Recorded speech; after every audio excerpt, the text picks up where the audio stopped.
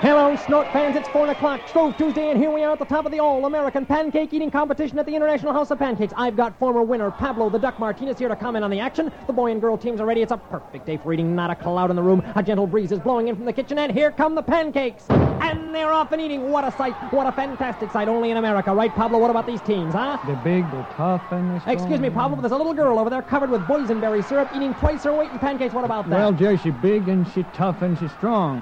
There's the gun. That's it. Went by like a shot, right, Pablo? Oh, well, yeah, well, thank you very much. Just roll the winners over here, and let's see how they feel after this tremendous eat-off. And here's the happy couple right now. No, it's just one of them. Well, tremendous eating. How do you feel? Oh, I feel big and tough and full of pancakes. Well, you and your girl are great competitors and great sportsmen, and a credit to the race. What are you going to do with that trip to England you just won? I'm going to eat it, because I'm big and I'm tough. Thank you very much.